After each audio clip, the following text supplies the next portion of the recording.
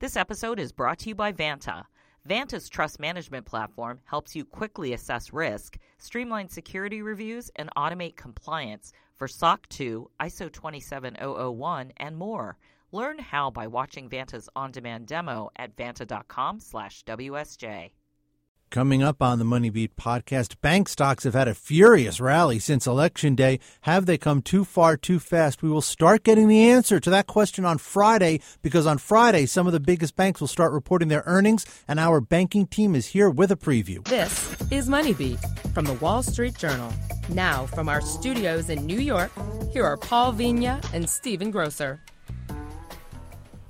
Welcome to the MoneyBeat podcast, everyone out there in Podcastlandia. Paul and Stephen coming to you from the studio in New York City, joined today by a crack team of Wall Street Journal reporters. I'll introduce them in a minute, but the reason they're here today is because, yes, it is 2017. Yes, the calendar has turned, but we still have one extremely important piece of business from 2016 to wrap up, and that is earnings, corporate earnings, fourth quarter earnings.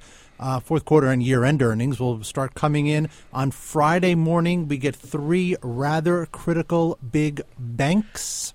And they're really kicking off earnings season because there's no Alcoa. You know what's funny is I thought that too, and I went looking for Alcoa.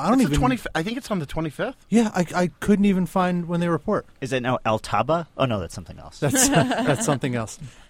So to join us to talk about bank earnings, this Friday morning we get J.P. Morgan, Citigroup, Wells Fargo, and PNC, right? PNC always gets is Friday. I think it's Bank of America. And Bank of America. Not Citi, right? Yes. That's it. Bank of America. Bank of America, okay, Wells Fargo, JPM. And as you have heard, we are not alone. Rachel Louise Ensign, Peter Rudiger, and Aaron Lucetti are here in the studio with us. Welcome, everyone. Hey, Paul.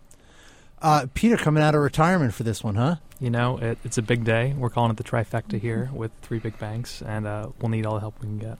Yeah. All right. So let's see. Where should we start on this, Grosser? What do you think? The thing that I think that's most interesting is just comparing where we were a year ago to where we are now. It's pretty startling. I mean, a year ago, banks were were struggling. The shares were getting beaten up. People were questioning how they were going to earn money. Were they just utilities? And now that tone, I think, has completely changed. We've seen this massive run up in the shares since the election, and people are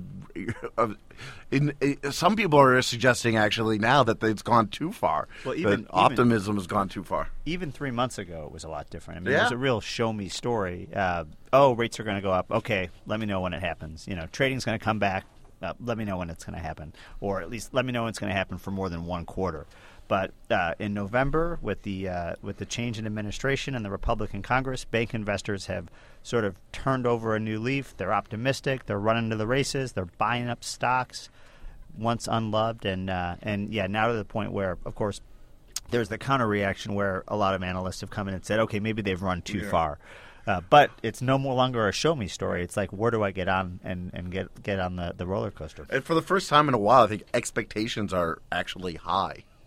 Yeah, that's absolutely right. I want to go back to what you were saying, Steve, about a year ago. I mean, people might not remember this, but bank shares were pricing in the probability of a pretty deep recession, right? We had falling oil prices, slowing economies in China and abroad, and a lot of folks thought that banks would just, continue to lose revenue in fixed income trading and stock trading, and investors were really bearish on the stocks. A lot of that wasn't borne out by the fundamentals, you should say. Now, they had to add provisions for bad oil and gas loans, but otherwise they were performing okay about a year ago. Now, they're still performing pretty good, not great, and the investor confidence is exactly in the other direction, right? It's all about what could happen in the future and, pricing in a pretty big economic boom, which, again, the evidence of that and the evidence of the recession that we're pricing in a year ago, neither of those have really been borne out by reality yet, but it's a lot of excitement. You're right.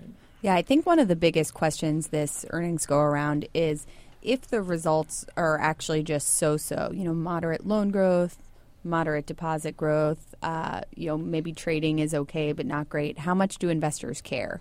Does that cause them to pull back and some of the euphoria after the election to dim a little bit? Or are they just going to say, well, this was the last quarter of 2016, we think that it's a whole new world for these banks going forward, and eventually it will be wonderful for them, which makes these valuations worth it. I think that's one of the big questions this time around. In terms of actual performance, I mean, Peter, you raised the interesting point. You think people were maybe a little too bearish last year, maybe a little too optimistic right now. But in terms of actual performance, when you look at the bottom lines, what are the expectations for these banks on Friday? I mean, they earned money a year ago, right? That's right. I assume they're going to earn it again this year. Well, we're seeing something for the fourth quarter that we haven't seen in a long time, and that's upward revisions to analyst estimates, right? So the estimates for earnings for Goldman Sachs and Morgan Stanley, to take two big banks, have been revised upward by 14% by analysts, right? Usually it's, for the past couple quarters, been revising down estimates. Banks have beaten those estimates, but they've been lowered a couple of times. Now we're going to see, can they beat a higher bar?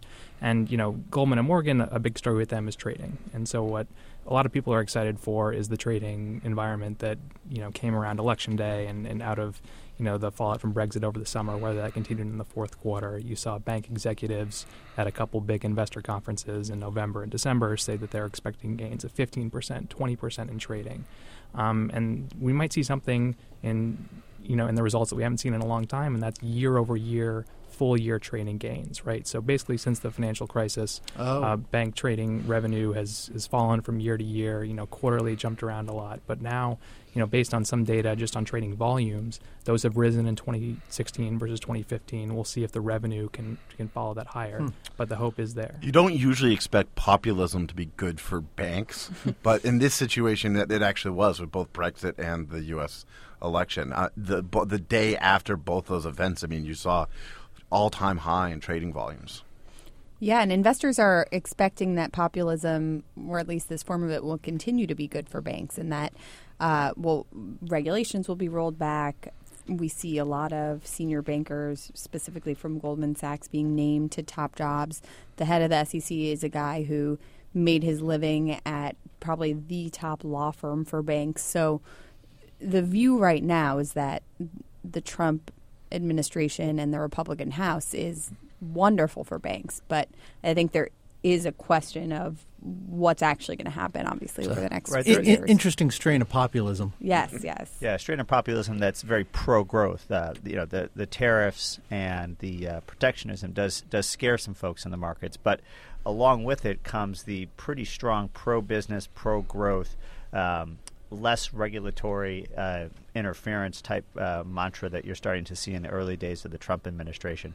Plus, you also have to consider that the economy is on pretty steady footing, so there's much more of a mandate to relax regulations than there was at the beginning of Obama's term, when he was trying to sort of steady the ship. The crisis had just, sort of flared up, and he really needed to regain confidence and steady the ship. Now this thing is moving in the right direction. Trump has a little bit more flexibility to take off some regulation, and it probably won't be as unpopular as it would have been 4 or 6 years ago. Let's take a break here. We will give you this important message, and we will come right back with the Wall Street Journal banking team talking about previewing bank earnings. This episode is brought to you by Vanta. Managing the requirements for modern security programs is increasingly challenging. Vanta's trust management platform helps you quickly assess risk, streamline security reviews, and automate compliance for SOC 2, ISO 27001, and more. Plus, save time by completing security questionnaires with Vanta AI. Learn how by watching Vanta's on-demand demo at vanta.com/WSJ. That's VANTA.com/WSJ. Hi, this is Paul Gigot, host of the Potomac Watch podcast. Join me and my colleagues every week as we dissect all of the latest happenings in Washington. Check us out at WSJ.com/podcasts and become a subscriber on iTunes, Stitcher, Spotify, and the Google Play Music app. WSJ Podcasts. Listen ambitiously. Now, back to the show. Welcome back to the MoneyBeat podcast. And for more great podcasts, you can check us out at WSJ.com/podcasts. We are on Twitter. Everyone's on Twitter, right? Of course, we're on Twitter at WSJ Podcasts. And you can subscribe to us. We are on iTunes, Stitcher, Spotify, your Google Play Music app. You can find us on Amazon, Echo, and anywhere where you'd possibly have a device where you could listen to a podcast, you can find us. We are in the studio today previewing bank earnings. Rachel Louise Ensign, Aaron Lucetti, Peter Rudiger, Paul and Stephen here with you. Grosser, you want to jump in here? I want to get to sort of the point of how much are investors setting themselves up sort of for a disappointment with this rally in bank stocks? I mean, the 34% rise in Goldman, for example, I think in the Citi note, they essentially said Goldman would have to generate $4 billion more in revenue above the already increased estimates to justify the valuation, to justify this rise. And a lot of what we're talking about and a lot of what people are talking about with like the deregulation, it isn't necessarily going to happen overnight. It's going to take some time. And that's the Citi note where they downgraded. Yeah, they downgraded Goldman. They said take some chips off the table as a valuation downgrade. So that's what they're basing it on. Yeah. So like I was just wondering if you'd like sort of get into like what's the sort of timing on regulation. The Volcker rule as well is I think a big question. Yeah, I don't think anyone knows, and it could definitely be a really long time. And there's also a really good chance that not everything that's expected to happen will happen, and then it won't benefit banks as much as everyone thinks. So I have seen a lot of different downgrades, especially among the regional banks. There were some that just haven't really done very well since the crisis and were pretty cheap, and now they're trading at very high or much higher valuations. So I don't think anyone knows what exactly Trump wants to do, and I don't think anyone knows when it's actually going to happen or if it's actually going to happen. So I think there is a lot of uncertainty, even though investors seem quite certain. I agree with part of that. I think that investors right now are in the dark about which parts of Dodd-Frank and regulation will be looked at first for a possible rollback. But I do think we'll find out fairly quickly, like in the next 6 months, what is likely to formulate here. Because really, I mean, Trump has 4 years, but in large part he has 2 years where it's a golden opportunity for him to come in with a Republican Congress and try to get things done. Who knows what it's going to look like after 3 years? He may lose some seats. It may get tougher. He may be unpopular. We may be, rolling over into slower growth. So he's got the momentum now, and the question is, how does he prioritize? And he'll probably do some stuff in the financial sector. He's not just going to look at healthcare, not just going to look at tax rates. By the way, lower tax rates help banks a lot, not just other corporations. And then Shocking. They're surprising. They're in there too. Yeah, they still pay taxes. Surprising. But the other thing to note is that with Volcker, that could really help the investment banks, Morgan Stanley, Goldman Sachs. And you don't need an overall repeal. You don't need Congress to come in there and say, let's get rid of this. You could just have someone in the new OCC once that reappointment comes up, someone at the SEC, if the Fed has some new members who look at it a little differently and enforce the rule a little differently and a little more friendly to banks. So that could happen pretty quickly. You say 6 months. I mean, 6 months for a market that trades in nanoseconds, that is 50 lifetimes. Yeah, and that is actually a long time. But for this market. Your time horizon when you're investing in a bank stock is likely going to be more than a nanosecond. I mean, you're going to put... Is it? Maybe. I mean, what's pretty active trading in bank stocks. Sure. I mean, someone's selling. Sure, every trader's different. If you're sitting with a supercomputer and you can, play with the big boys in high-frequency trading, knock yourself out. But most people who look at bank stocks who are listening to this podcast probably want to put the money to work for a year or two, at least. It seems like a lot of the movement into bank stocks has been with more generalist portfolio managers, folks who might be managing money for a long time.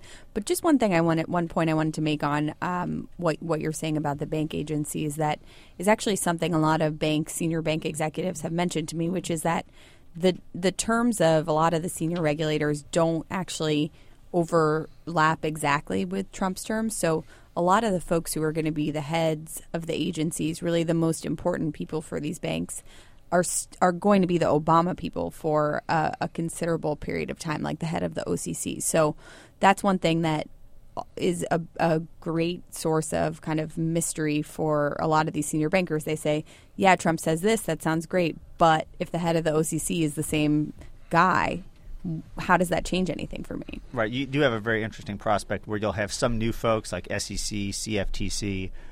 There's 2 open spots in the Federal Reserve, and you'll have some legacy folks who were appointed by Barack Obama and who come at it from a totally different perspective. So you could have some regulatory gridlock if you don't have Congress gridlock.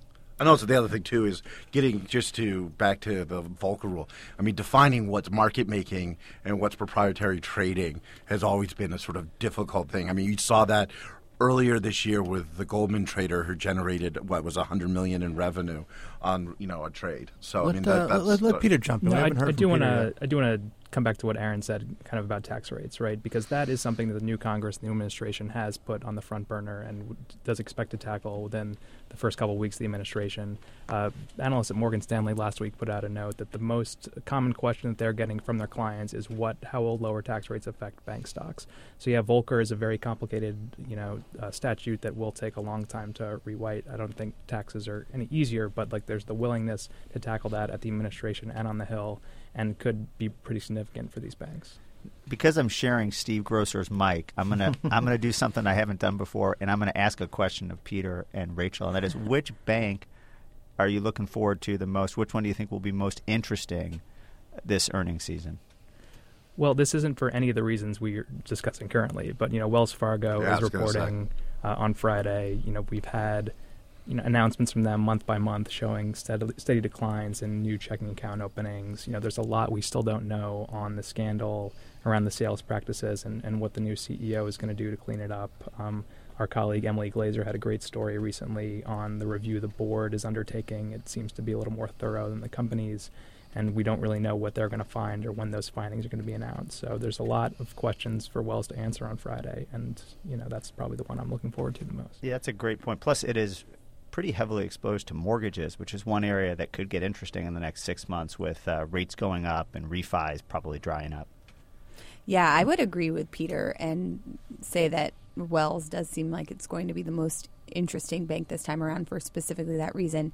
It's also just been really interesting from the very beginning of this settlement and then the ensuing sales scandal, just to see how the bank manages the optics around the settlement and the sales goals and everything. So it'll be interesting to see if they just continue taking the same approach or if they take a different tone, because obviously the initial tone struck by Mr. Stump didn't really work out very well for them. So that'll be really interesting to hear on Friday. Yeah, CEO Tim Sloan, who replaced John Stump, was at a fintech or financial technology conference this week. And, it's interesting because he tackled the issue of sort of the elephant in the room and the big sales scandal right at the front and said, a lot of you have been familiar with what we've been working on in the last 3 months for the wrong reasons, and he got a little chuckle out of the crowd. But it's difficult for a firm to kind of focus on the fundamentals and the future and sort of where banking is going and getting ATMs without cards and stuff like that, while you're also trying to review the sales practices of thousands and thousands of tellers and branch managers. Mm-hmm. I mean, it's a very difficult time for them.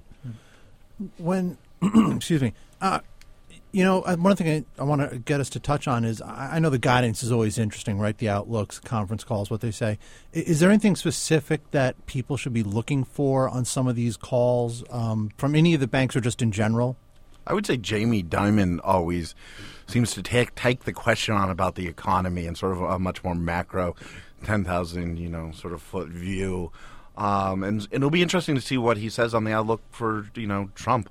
And, given how much the markets have bought into, this idea that we're going to see 4% growth next year, is Jamie really, does Jamie see that? I mean, I think that could be a question he faces. Yeah, I think one thing that's always interesting is that the banks are meeting with small businesses, medium-sized businesses every day, and they really do have a good sense of the sentiment around those companies. And I know at least the regional banks often give pretty extensive commentary on what they're hearing, what they're seeing. I mean, these are banks, even though they're pretty big, the CEO will go out and meet with clients for a lot of his or her time.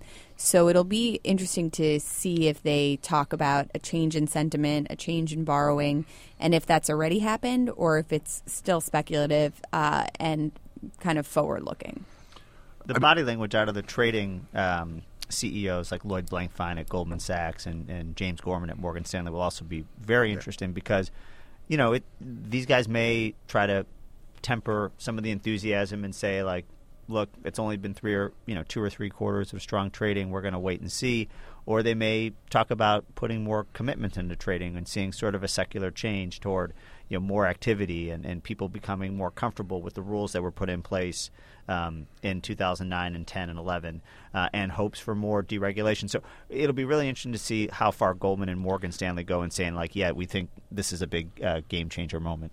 No, I just actually agree because, I mean, you look at it was the first quarter, not the fourth quarter, but Goldman had a 40% drop in revenue, I think, in the first quarter last year. And I think people started writing off the sort of the death of sort of the Wall Street and trading and the sort of typical investment bank during the first half of last year. That seems to have changed. It'll be interesting to see what they say about that. Yeah, and after those revenue misses, a lot of banks, Goldman and Morgan Stanley among them, started laying off a bunch of traders. The trading environment hasn't changed that much. We'd expect announcements of big new hires, but maybe the focus for one quarter at least can stop being about expense management and keeping costs down, and what are you doing to muddle through a low revenue environment, and how much is your revenue outlook changing for the future, and how much can that be the point of discussion, not just keeping costs low. And also, just finally, I think also the mortgage market. I think that with rates going up and would just bounce back to prices getting to their pre-crisis level. We have the prices are going up because there's been a lack of sort of supply and the demand. Does this derail the sort of housing recovery? The rising rates. Yeah, I mean, the Mortgage Bankers Association has started revising lower its estimates for mortgages in 2017. That'll definitely be one thing to look out for. One thing we haven't discussed that I'm kind of keep an eye on is, for the past couple quarters, banks have really been investing a lot in their credit card businesses, right? These are very high ROE businesses. With the rise in the federal funds rate, that banks are already starting to charge a lot of customers 25 basis points more to borrow on their cards. But you're starting to see banks pull back just a little bit from kind of the rewards war that we've seen. So J.P. Morgan recently announced that this very high bonus that they were offering on the Chase Sapphire Reserve card is going away, I think, tomorrow. We'll see if they give any commentary on why they're making that change and whether any other banks follow suit. But, the credit card market has been where a lot of folks have been focusing on growth, and, maybe there's just some signs that that's become overheated as well. Yeah, and just to put it into perspective, I think maybe with the exception of Wells Fargo, bank CEOs are undoubtedly much happier now than they were a year ago. I mean, the state of their industry and the sentiment around their industry is just so radically different than it was a year ago. And, when I would often meet with bank CEOs, there was just a sense over the last year that they were very stressed, and just the low interest rate environment was going on and on for years longer than they ever anticipated. And now you really have to think that they are relieved and happier to do their very lucrative jobs. Wasn't one of them having nightmares about the rate environment? Or not? I think so, yeah. I think it was Kelly King at BB&T was having nightmares. That's someone who really takes his job seriously. Yeah. But I mean, if we go back a year ago, I mean, the world was going to negative rates. I mean, and negative rates were, basically how much you go damage your financial sector at the hope of, stimulating the economy. Negative rates aren't being, Europe still has negative rates, but I mean, they're not being discussed, and you're not seeing the sort of, countries implementing them. Well, like they stopped going. We're in a very different place, is all I'm saying, than we were a year ago. Yeah. Yes. For now. All right, let's leave it there, unless there's something else critical. Okay, good. Because I think you guys got everything. You did great. We'll leave it there. I want to thank you all for listening. Friday morning, big morning bank stocks will be there at some point later on Friday. So look out for us, and we'll talk to you later. Thanks. Bye. WSJ Podcasts. Listen ambitiously. This message comes from Viking, committed to exploring the world in comfort. Journey through the heart of Europe on an elegant Viking longship with thoughtful service, destination-focused dining, and cultural enrichment on board and on shore. And every Viking voyage is all-inclusive with no children and no casinos. Discover more at Viking.com.